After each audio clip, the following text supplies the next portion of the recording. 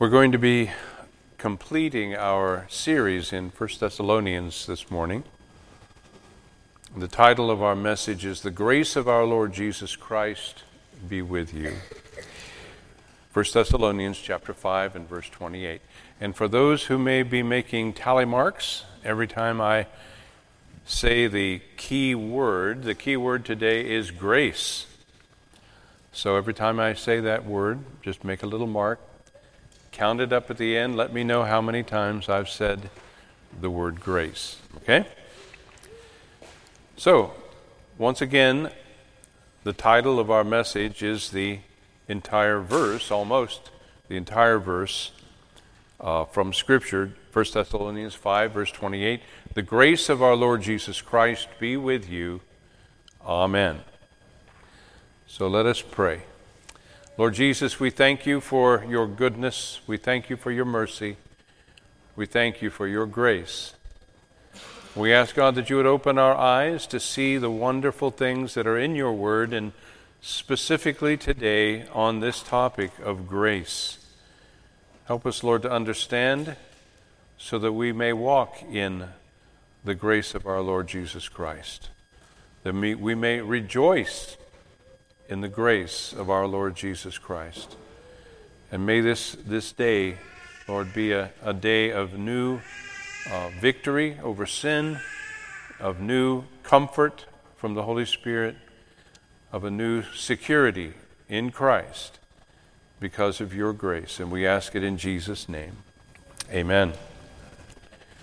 Now, by way of review, in our last message, we looked at the topic of read this letter in 1 Thessalonians chapter 5 and verse 27. I charge you by the Lord that this epistle be read to all the holy brethren.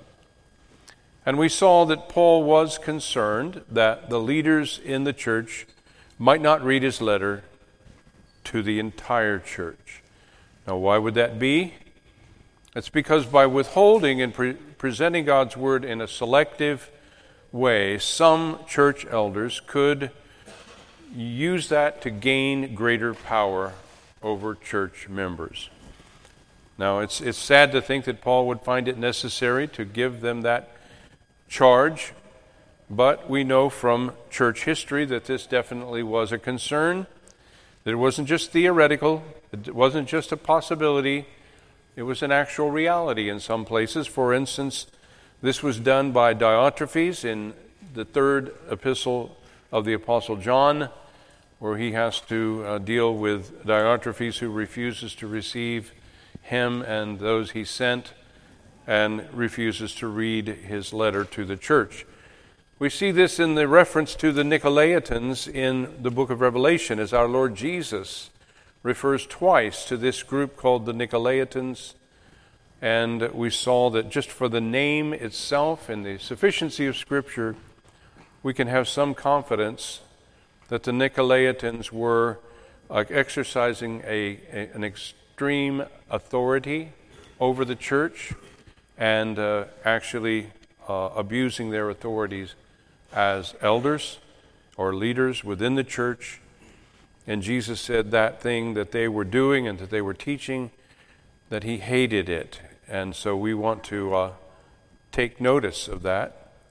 Later in church history, we saw how in Roman Catholicism there was a tendency over time to lock the truth of the gospel away in the Latin language, the Latin scholars' language, and for the ordinary Christian to not have access to the Word of God, to only know those parts that the clergy saw fit to present in their homilies and their sermons. And the result of that was eventually the need for the Protestant Reformation and the return to sola Scriptura, only Scripture. And so we see church history confirms this issue that we are intended to present the whole Bible to the whole church, that there should be no secret parts, no secret letters, no Gnosticism in the church that would separate the clergy from the laity, as we see with the Nicolaitans. So, we should be zealous to make the whole Bible available to all. Now, coming to this morning, happy Father's Day. It is a wonderful thing to celebrate Father's Day, and it is a good day to teach on the doctrine of God's grace. Because although we all have need of grace, as fathers we often feel our need for God's grace in particularly painful ways. As fathers, we are constantly confronted with our inability to be as good a father as we want to be. And so we need to turn to God and ask Him to give us the grace to be the dad our children need, to be the husband our wives need, because we are frail and weak and inconsistent and dumb and all the other things. I could keep going, but I'll just stop right there. We need God's grace. As we sang this morning, I need Thee every hour. Other than God, there are no perfect fathers, even in the Bible. And we see that over and over again. Some of our greatest heroes in the Bible do not turn out to be very successful dads. And the consequences are often on display there in the stories, especially in the Old Testament. And so we must rely upon the grace of God in order to do this job well. To be a father is to be dependent upon the grace of God moment by moment. So I hope that this message will prove to be an encouragement to you, not only to fathers, but especially to fathers. And so happy Father's Day.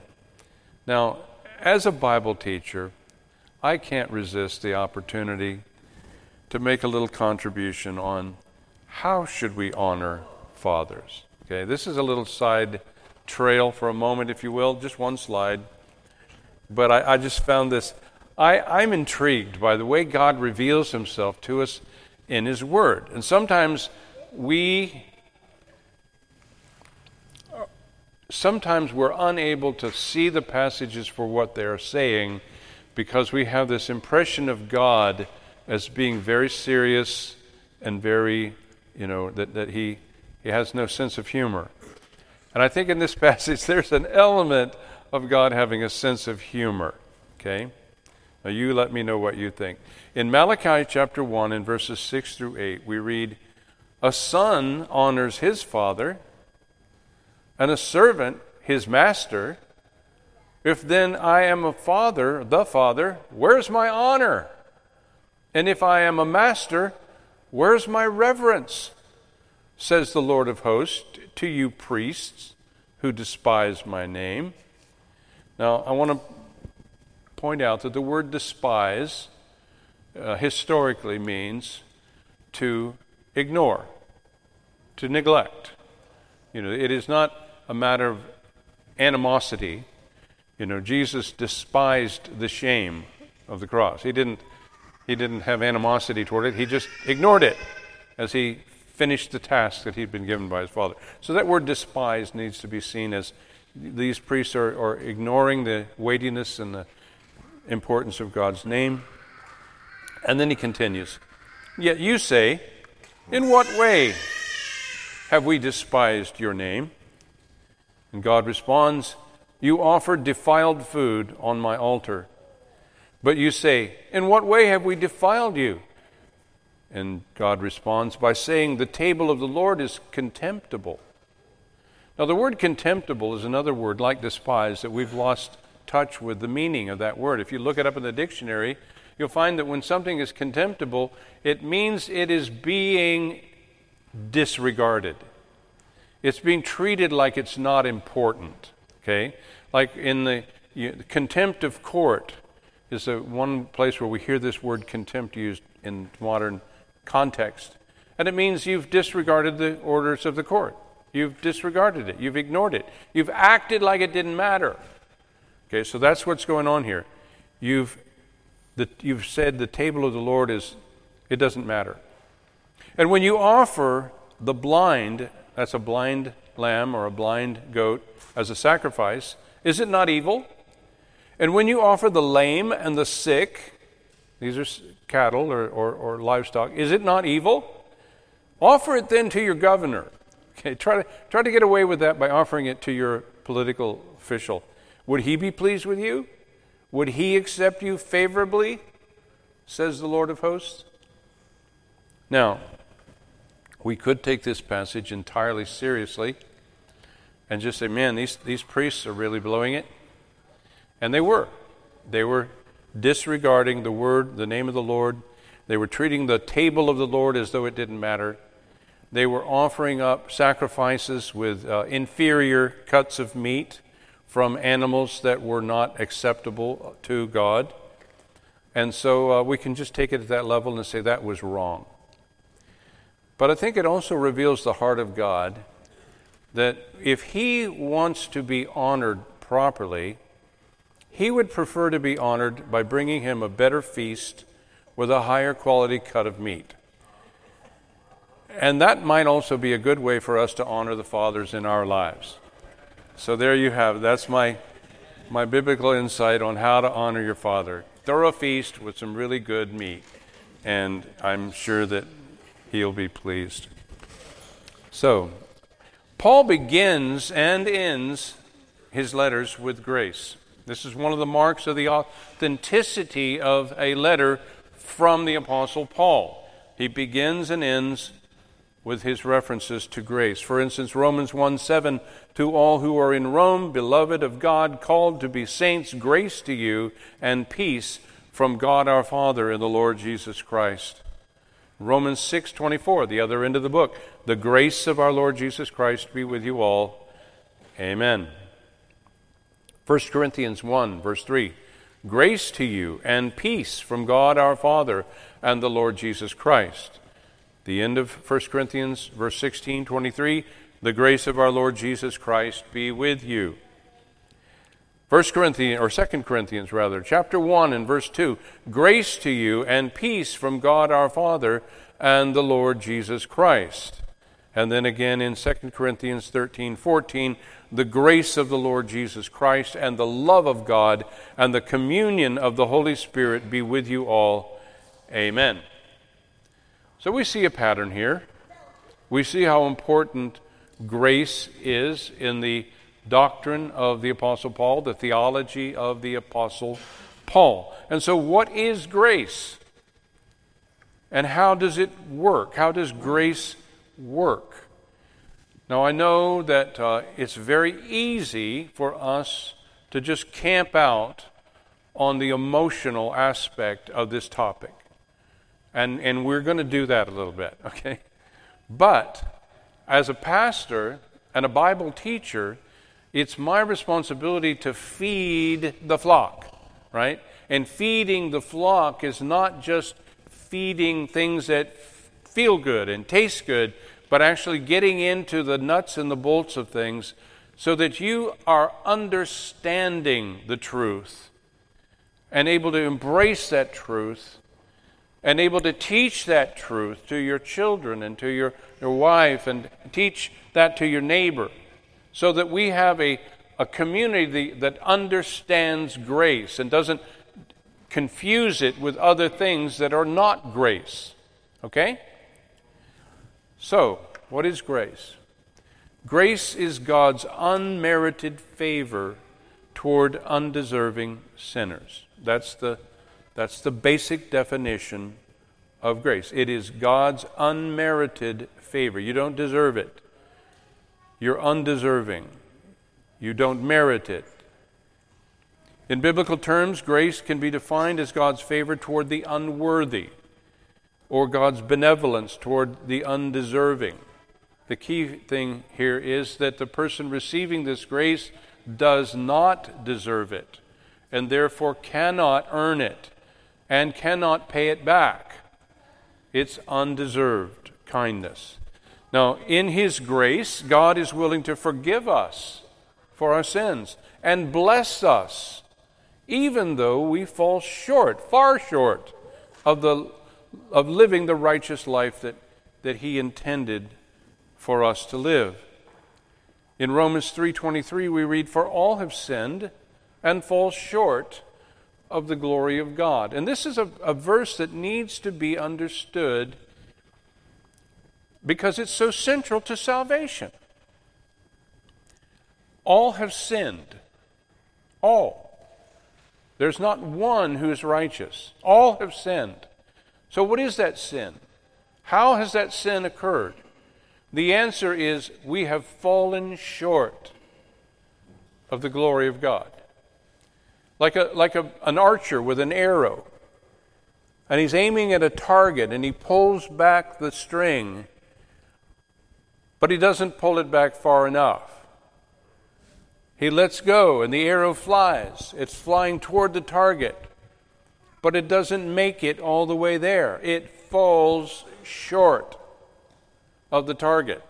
So what is the target? The target is the glory of God. You were intended to hit the target of living as a part of the display of the glory of God. You have fallen short. Your part of the display is unacceptable. It is a defilement. It is a distortion. It is a disruption of God's purpose. You have sinned against God. You have fallen short of what He intended your life to be. You do not deserve to be forgiven. You don't deserve to continue to exist, because the great artist of this grand display of the glory of God is offended by the fact that you have corrupted His work. And like any artist would look into the kiln and see a pot there that was intended to be beautifully round, and it's slumped and collapsed within the kiln. He doesn't take it out and say, "Oh, look at that beautiful thing." No, he breaks it because it doesn't represent the skill, the competence that he has as an artist. He has no reason to keep a distorted, corrupted work of art. We have all sinned. We have all fallen short of the target we were intended to hit. And we cannot save ourselves. We cannot fix it. There's nothing we can do to make it better. Now that's the foundation upon which God offers us grace. It's as though God is this great artist with his own gallery. And if you walk into this hall, you see perfection on display. You go into another hall and you see another form of perfection on display. But over here there's a new wing in the gallery. There's a new wing. And a banner over that gallery as you walk in, it says, "Amazing Grace, Displays of Mercy." Displays of tender, loving kindness toward undeserving works of art. That's what we are. We're in that wing of the gallery. We are not in the wing of perfection.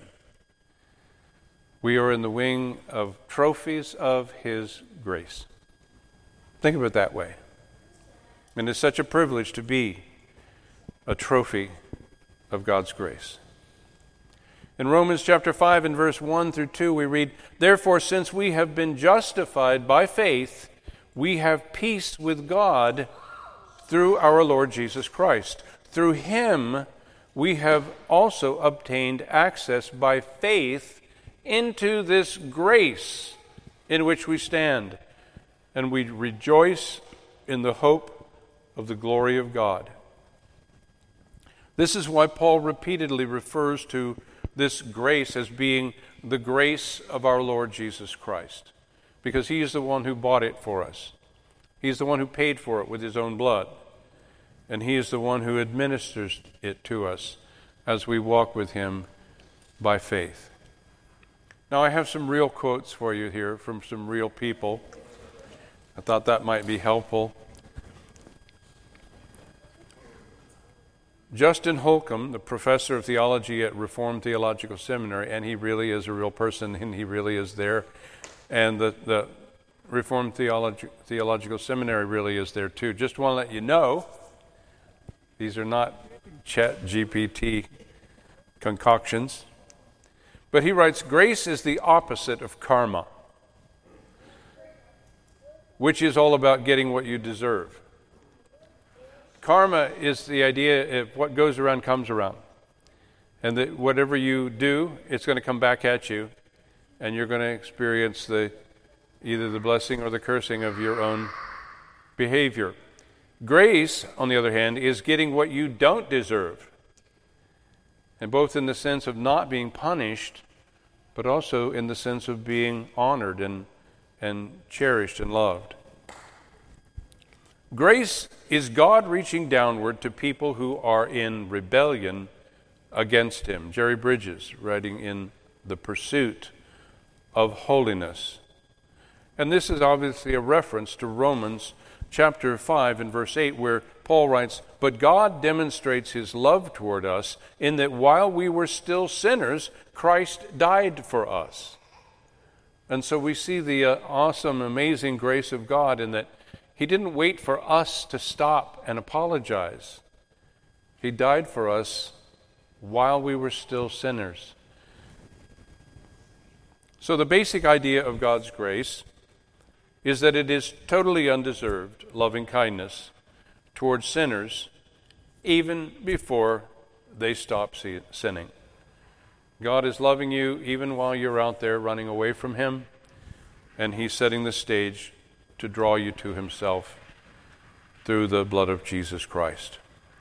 Now, whenever we're dealing with a topic as big and important as the doctrine of grace, we need to be reminded of the principle of rightly dividing the word of truth. We find that in 2 Timothy chapter 2 and verse 14, where Paul writes to Timothy, "Remind them of these things, charging them before the Lord not to strive about words to no profit, to the ruin of the hearers." In other words, this is the kind of bickering and arguing that was found especially in the Middle Ages during a period of scholasticism, is what it was called, where people were just relishing in getting into the tedium of words. And they would often just waste huge amounts of time arguing about things that didn't even matter. And so Paul is saying, don't do that. Don't strive about words to no profit. Be diligent to present yourself approved to God, a worker who does not need to be ashamed. Notice, rightly dividing the word of truth. But on the other hand, shun profane and idle babblings, for they increase to more ungodliness. Now, in the context where Paul tells Timothy to rightly divide the word of truth, he's dealing with, how words matter. We want to get it right, but we want to get it right in such a way that there's benefit, there's profit, that we're not just becoming academic about this. And so as I get into this doctrine of grace, we're going to look at some categories of grace, and not in order to just turn it into an academic presentation, a kind of a bloodless, presentation of God's grace, but rather to help you understand the stages of grace that you've been through if you're a believer. Okay, these are the ways in which God's grace has appeared in your life, and for you to then now look back and rejoice over that. So there are 3 different kinds of grace for people in 3 different kinds of situations and conditions and positions in this world. And so God's grace shows up, first of all, as common grace. Common grace is toward all of mankind.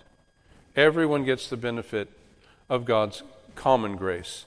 In Matthew chapter 5 and verse 43, we have reference to this when Jesus says, You've heard that it was said, you shall love your neighbor and hate your enemy. But I say to you, love your enemies. Bless those who curse you. Do good to those who hate you. And pray for those who despitefully use you and persecute you, that you may be sons of your Father in heaven. Okay, this is how you can be like Dad. We need to be reminded, Matthew chapter 5, the Sermon on the Mount, this is spoken to a group of people who are intended to see God as their Father. When God teaches them to pray, it's our Father who art in heaven. This is a sermon to people who are believers and who are in the family of God. Whether they are in that moment or whether they will be in after Christ rises from the dead, the point is the content of the Sermon on the Mount is addressed to believers who can call upon God as their Father. Okay? So he says, you will be like sons of your Father in heaven, for he makes his sun rise on the evil and on the good, and sends his rain on the just and the unjust. Therefore you shall be perfect, just as your Father in heaven is perfect. And so God's common grace is provided to everyone. Bonnie commented this morning as we were getting up and getting ready to come to church that God's common grace was falling all around us outside, as the rain was falling. God didn't specify, okay, this guy's a pretty bad guy, I'm going to just skip his farm. He's getting no rain today, whereas the farm next door is going to get lots of rain because I like that guy. No, common grace, everybody gets the rain. Everybody gets the sunshine and everything else that comes with God's kindness as our Creator. Now, I have a few passages of quotes here on God's common grace, which I found very helpful. First of all, Sam Storms, who I know for a fact does exist, and that he does write this. Common grace is every favor. Listen closely.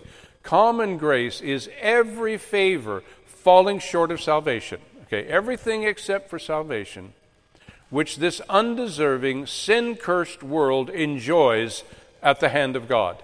This includes the delay of his wrath, the mitigation of our sin natures. That means he's withholding our passions and keeping us from going ballistic. Natural events that lead to prosperity, such as a good economy, and all the gifts that humans use and enjoy naturally. These are the things that are God's common grace. It's showered upon all of mankind around the world. And so that is his goodness. Louis Berkhoff, writing on the subject of common grace, says, common grace curbs the destructive power of sin. It maintains, in a measure, the moral order of the universe, thus making an orderly life possible. Distributes, in varying degrees, gifts and talents among men, promotes the development of science and art, and showers untold blessings upon the children of men. And so that's common grace. And before you came to Christ, you were a beneficiary of God's common grace, and you still are. You are still enjoying the sunshine and the rain. You're enjoying the benefits of various technologies and the benefits of whatever is left of good government. You're getting the benefit of these things. And when God chooses to judge a nation, these are the things that begin to kind of dry up, disappear. He does send famine. He does send drought. God does judge nations in history. And so when you see these things happening, as we saw in Egypt, this is God's judgment. Well, how does he judge? He withdraws this common grace. He just begins to withdraw that common grace. Now, God's saving grace shows up in the courtroom scene of God's justice. Just to remind you of the principle here, that we have two important scenes in which we must rightly divide the word of truth. There are all these passages of Scripture that address the courtroom scene of God's judgment. And in the courtroom scene, we have words like justification, okay, where where Christ is the propitiation for our sins, where God is giving us mercy because of what Christ has done. And so we've got the justice of God in the courtroom scene. And it's important to keep all those passages that relate to God's judgment and justice and the gospel of our salvation in that context. Because if you don't keep them where they belong, they slide over into the other context, which is the family room scene. Okay? We're going to deal with that next. But in the family room, God is our Father. He's dealing with us as His children. He's disciplining us not to destroy us, but to grow us up and to help us mature. All these passages that deal with God as our Father in the family room scene do not work in the courtroom scene. Okay? The courtroom comes first. Then we get transitioned over into the family room scene. Okay? So, the saving grace of God shows up in the courtroom scene of His justice. In the courtroom scene, as a lost sinner, the grace of our Lord Jesus Christ appears in His making His substitutionary atonement for our sins.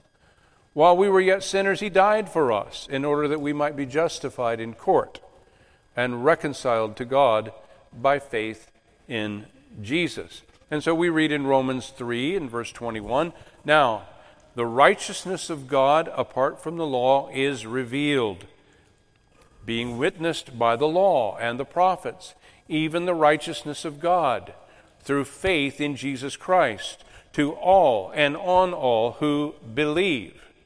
For there is no difference, for all have sinned and fall short of the glory of God, being justified freely by His grace through the redemption that is in Christ Jesus." Now, Paul is describing here the reality that we stand before God guilty of falling short of the glory of God, and that God has now dealt with that by allowing the blood of Jesus Christ to pay for that sin. So no one gets away with anything. Either Christ's blood pays for that sin, or the sinner will have to pay for that sin, him or herself. And so we have this courtroom scene in which we enjoy the grace of God as a saving grace. God has rescued us and saved us. So saving grace is where God, as our judge, forgives us for Christ's sake. Okay? That's an important scenario that we want to make sure that we keep intact. And so in the courtroom scene, we have a passage like this, Ephesians chapter 2 and verse 4. "But God, who is rich in mercy, because of His great love with which He loved us, even when we were dead in trespasses, made us alive together in Christ," or with Christ. "By grace you have been saved, and raised us up together, and made us sit together in the heavenly places in Christ Jesus, that in the ages to come He might show the exceeding riches of His grace in His kindness toward us in Christ Jesus." That's that new gallery in that new hall in the gallery, the mercy hall. That's where God's grace is on display. Then he says, "For by grace you have been saved through faith, and that not of yourselves." Now I believe that the word "that" is referring to faith. The faith itself is not of yourselves. It is the gift of God, not of works, lest anyone should boast. If there's any element of the idea that I am going to earn my way in this process, that I'm going to somehow put God in my debt because I have been a good person and have done the right thing, then we are dealing with works. And as soon as we allow works to come into this process, then we have a basis upon which to boast. We will be able to say in heaven, "I am here because I was smarter and better than the average sinner. I had the good sense to see the error of my ways, and I repented, and I'm now God. Yes, God is merciful, but I had to do my part. I repented. I turned. I was I'm better. I'm better. there's not going to be any basis upon which we can boast.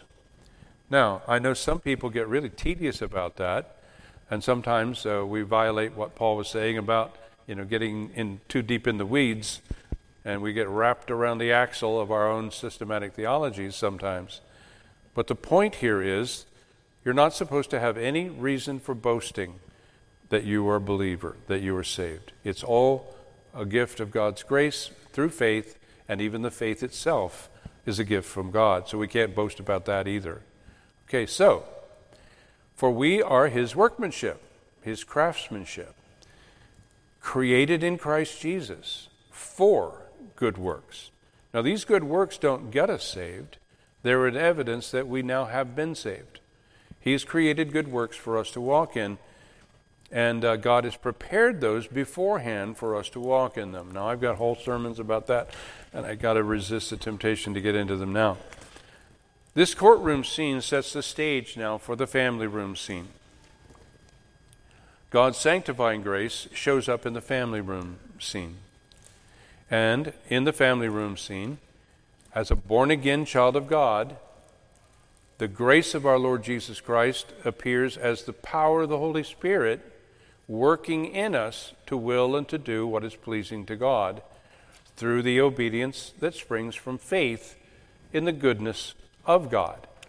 Now, I know that I can sound a little redundant on this point, but I believe that it is so important that we understand that the only obedience that pleases God is an eager, joyful obedience that springs from our actually believing that his ways are good and wise.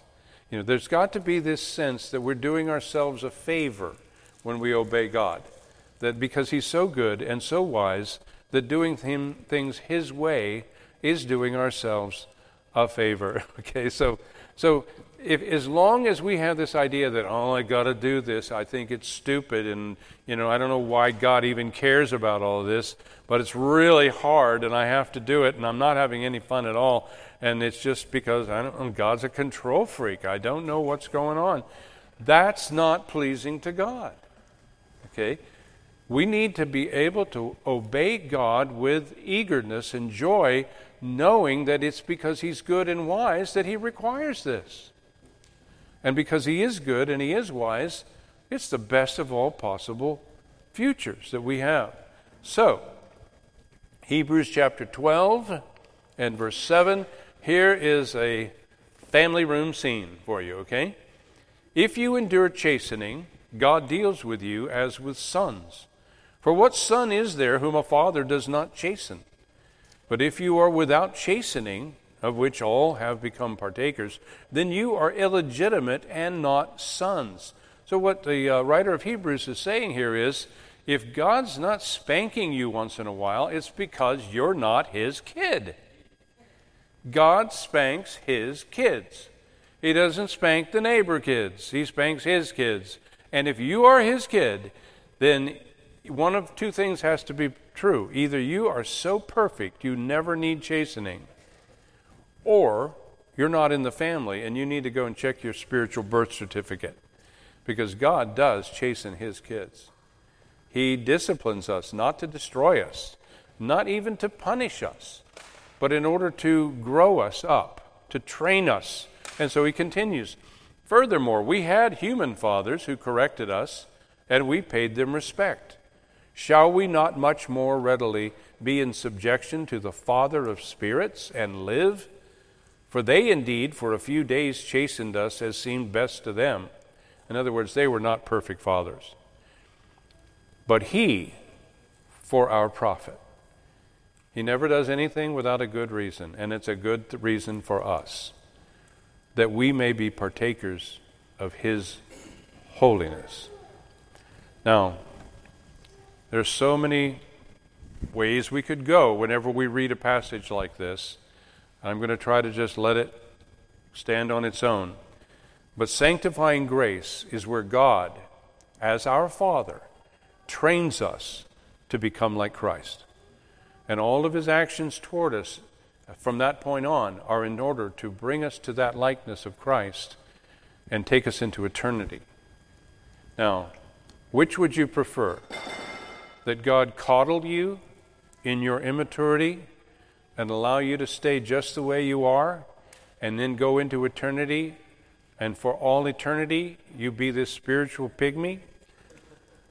Or would you like God to put you through some things in order to grow you up and expand your capacity to appreciate who He is and what He does, so that you spend all eternity as a much more, let's just say, a much more impressive specimen of humanity? Okay, that's the question.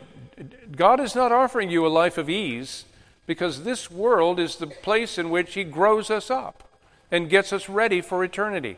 And so when you face a trial, which this is not a sermon on that subject, but when you go through trials, rejoice, because God is growing you up. He's training you and preparing you to live with Him forever. Now, in the family room scene, we have passages like this, 1 Corinthians 15:9. For I am the least of the apostles, who am not worthy to be called an apostle, because I persecuted the church of God. But by the grace of God I am what I am. And His grace toward me was not in vain, but I labored more abundantly than them all. Yet not I, but the grace of God which was with me. This is a passage that gives us a window into what's happening when God works in us to will and to do His good pleasure. Having come to salvation by grace, the grace of God, as justification in the courtroom scene, Paul then goes on to live and serve God in the family room scene as a child of God, where he goes through progressive sanctification. And that included being graciously called as an apostle. And he knew from the very beginning of his calling that he was going to suffer, that it would not be easy, but that it would be good, in the sense that it would have a good effect in him and a good effect upon all those that God sent him to reach. Now think about this. He's a Jewish rabbi, and he's being sent to the Gentile nations to take the gospel to people who he cannot enjoy their food, okay? He cannot enjoy their customs and their way of life without a whole lot of God's grace. And that's what he has. He's got the grace of God to be able to become all things to all men in order that by all means he may win some. Now, do not presume upon the grace of God. This is where we need to be careful that our systematic theologies and our definitions of doctrines don't begin to get in the way of what the Scriptures actually say. Okay, sometimes we find things that we can't quite understand, but yet they are there and we need to accept them. And so in 2 Corinthians chapter 6 and verse 1 we read, "We then, as workers together with him, also plead with you not to receive the grace of God in vain. For he says, in an acceptable time I have heard you, and in the day of salvation I have helped you. Behold, now is the accepted time. Behold, now is the day of salvation." So we should never presume upon the grace of God by assuming that we will be able to repent and obey him at some later date. Lord, I hear what you're saying, and I agree that it's wrong, and I need to do something about it, but I'll get back to you tomorrow. Okay, it doesn't work that way. Today, if you hear his voice, harden not your heart. Okay, God intends for us to respond to the grace of God when it is extended to us, and it does seem to have a shelf life. Okay, we need to not presume upon the grace of God that we will be able to come back and deal with something later. Our ability to hear and obey his voice now is entirely due to his saving grace, and we must not squander his unmerited favor when it's extended. So when we presume upon God by hearing his word without immediately obeying his word, we are receiving the grace of God in vain. And that's a very dangerous thing to do. Don't do it. Now, we must also be careful. And I hesitated as to whether to include this, but because of the world in which we live and the history of the church in recent decades, I think it's important to say this. We must also be careful not to allow sanctifying grace, or as others call it, enabling grace, to morph into a new version of the law. And let me explain what I mean. Galatians chapter 5 and verse 1, "Stand fast, therefore, in the liberty by which Christ has made us free, and do not be entangled again with a yoke of bondage. Indeed, I, Paul, say to you that if you become circumcised, Christ will profit you nothing. And I testify again to every man who becomes circumcised that he is a debtor to keep the whole law. You have become estranged from Christ. You who attempt to be justified by the law, you have fallen from grace." Now, since both our salvation and our sanctification are entirely accomplished by grace, that means both are unmerited favor of God. They are entirely accomplished through our enthusiastic obedience of faith in the goodness and the wisdom of God, the wisdom of God's will, rather than as a burden that we must bear. Now here, let me get to my point. Some Christians and some Christian leaders have been hurt by Bible teachers who overemphasize the sanctifying grace of God at the expense of the idea that grace is God's unmerited favor. Okay, and when that happens, biblical principles, in square quotes here, can begin to function as a new version of the law by bringing courtroom salvation passages into the family room. When that happens, we are confused about our position before God. A lot of young people have been hurt by being under the instruction of Bible teachers who put such an emphasis on Bible principles that if you don't keep these Bible principles, then God's not pleased with you. And suddenly we have these kids who are trying to keep God happy. Like He's there ready to lower the boom if they don't continue to honor the principles that they've been taught that are required by God. We are free in Christ to do what we believe to be pleasing to our Father without turning our obedience into a way to curry favor with God. In other words, if you think that by what you do, and it's something as simple as having your devotions, if you think that when you have your devotions that you have in some way put God in your debt because you've been a good boy or girl today, you're walking in a new kind of the law. Okay? If you think that you don't have God's blessing upon you today because you didn't have your devotions this morning, you are under another form of the law. It doesn't work that way. God is not going, you didn't have your devotions, so you're on your own. No, that's not God's grace.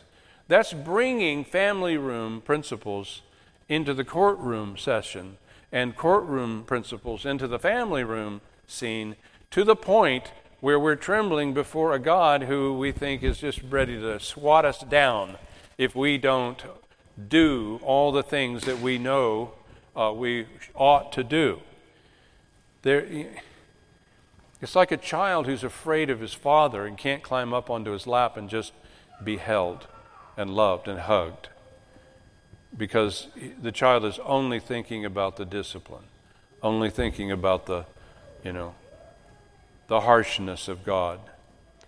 Now, there is no condemnation to those of us who are in Christ Jesus, in the family room with Christ Jesus, provided we walk or endeavor to walk in the Spirit.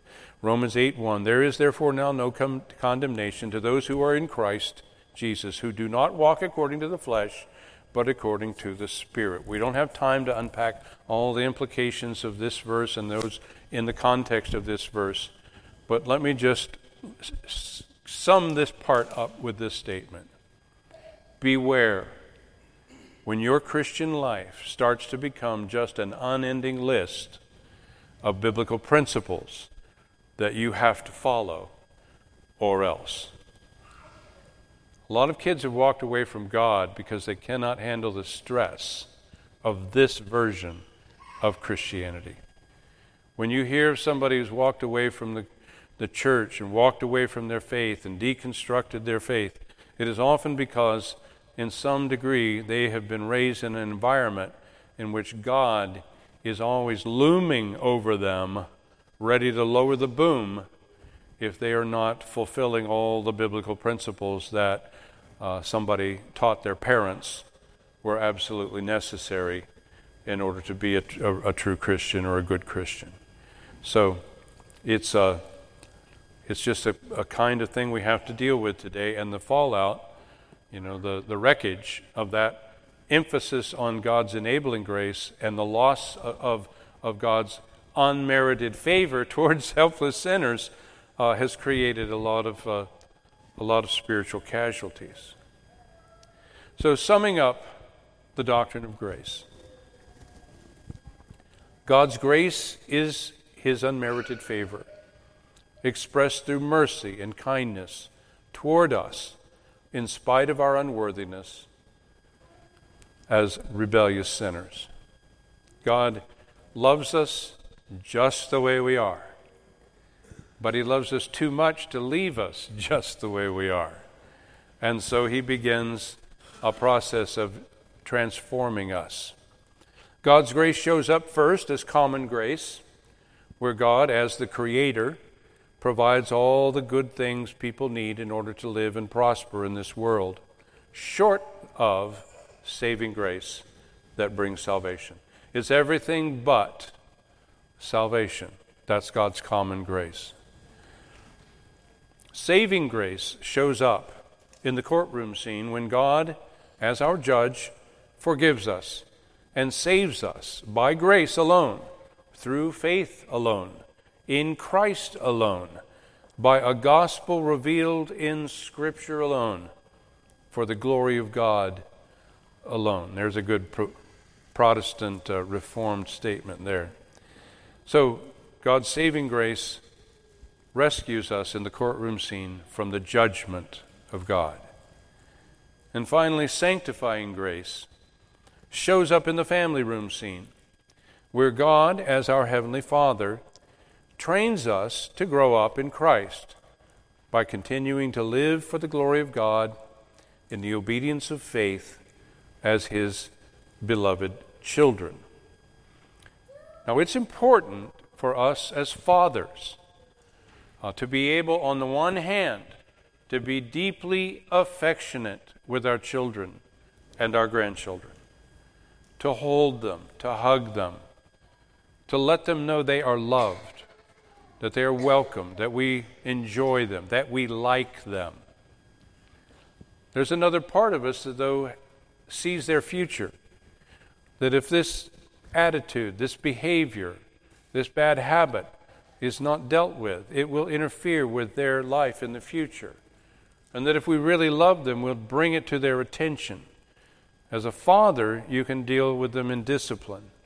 As a grandfather, you can deal with them not only in conversation, but also in having conversation with their father and doing what you can to draw attention to what needs to be done in the area of training. It's hard to hold these two together in the proper mix.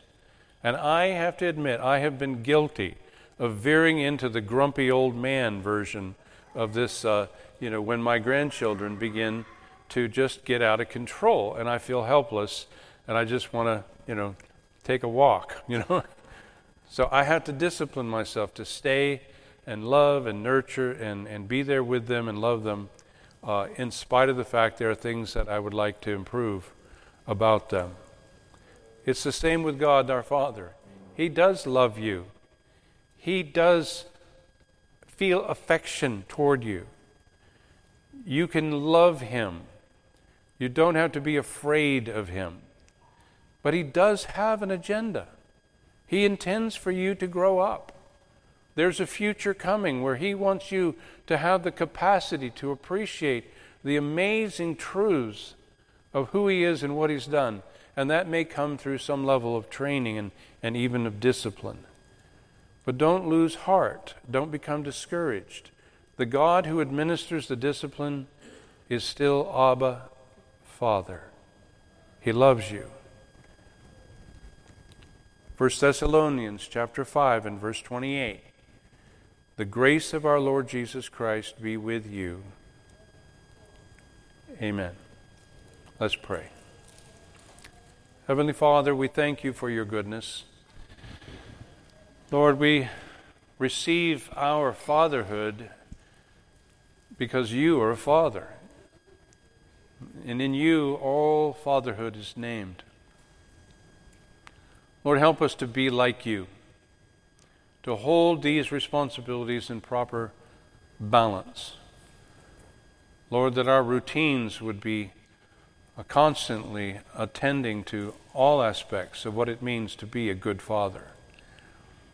And Lord, may we come to the end of our lives and to be able to look back upon our lives with a sense that you have coached us and helped us by your grace to be good fathers. And Lord, all of us, we need your grace. We need you every hour. Lord, may we step into this new week encouraged by the fact that we have this amazing grace that not only saves us, but also sanctifies us and provides for us. And we give you all the glory and all the praise in Jesus' name. Amen.